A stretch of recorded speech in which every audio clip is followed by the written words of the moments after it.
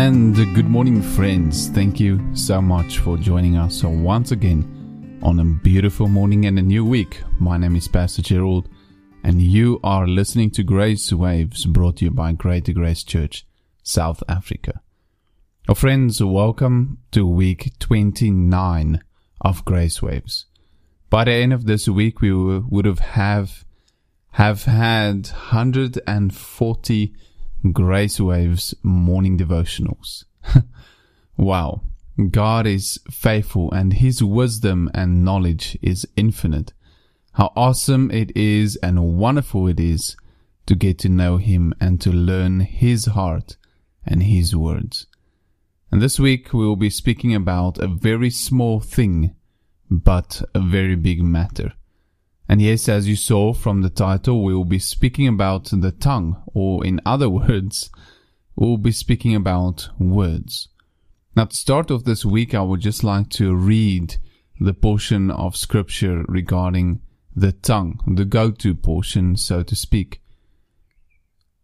In James chapter 3, verse 1 to 12, the Bible speaks very clearly about the tongue. And it says in verse 1 in James chapter 3, "Not many of you should become teachers, my brothers, for you know that we who teach will be judged with great strictness. For we all stumble in many ways, and if anyone does not stumble in what he says, he is a perfect man, able also to bridle his whole body. If we put bits in the mouths of horses so that they obey us, we guide their whole bodies as well. Look at the ships also. Though they are so large and driven by strong winds, they are guided by a very small rudder wherever the will of the pilot directs. So also the tongue is a small member, yet it boasts great things. How great a forest is set ablaze by such a small fire. And the tongue is a fire, a world of unrighteousness. The tongue is set among our members, staining the whole body, setting on fire the entire course of life, and set on fire by hell. For every kind of beast and bird and reptile and sea creature can be tamed and has been tamed by mankind. But no human being can tame the tongue.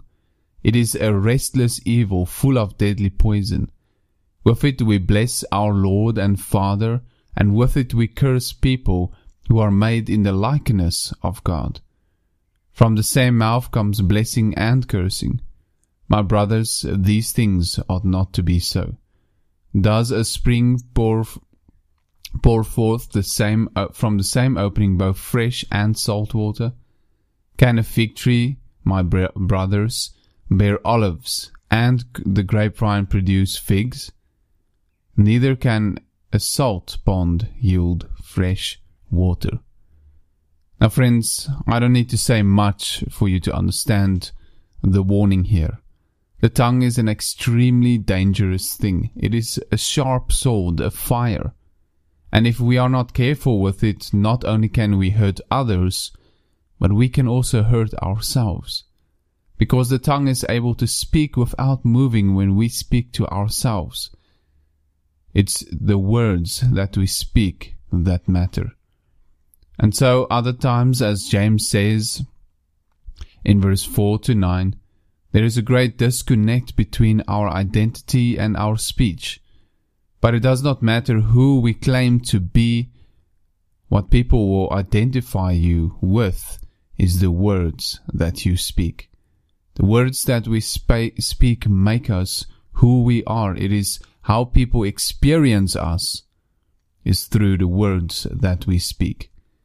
And what they perceive us to be is through the words that we speak, and which is true because Jesus said in Matthew chapter 15, verse 17 to 19, He said, Do you not see that whatsoever goes into the mouth passes into the stomach and is expelled? But what comes out of the mouth proceeds from the heart, and this defiles a person.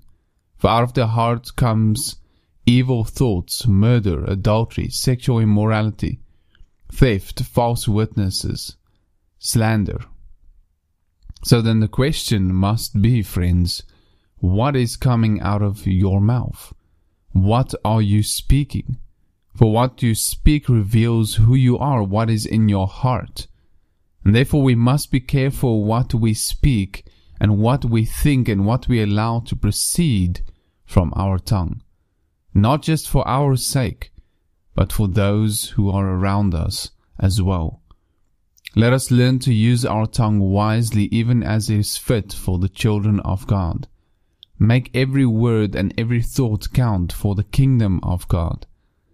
Let us be sure that we are filled with the Spirit, so that that which proceeds from out of us can be blessing and edification and love and just words of joy and words of peace and words of hope, because these are the words that proceeds from a new heart, even as God has given us a new heart.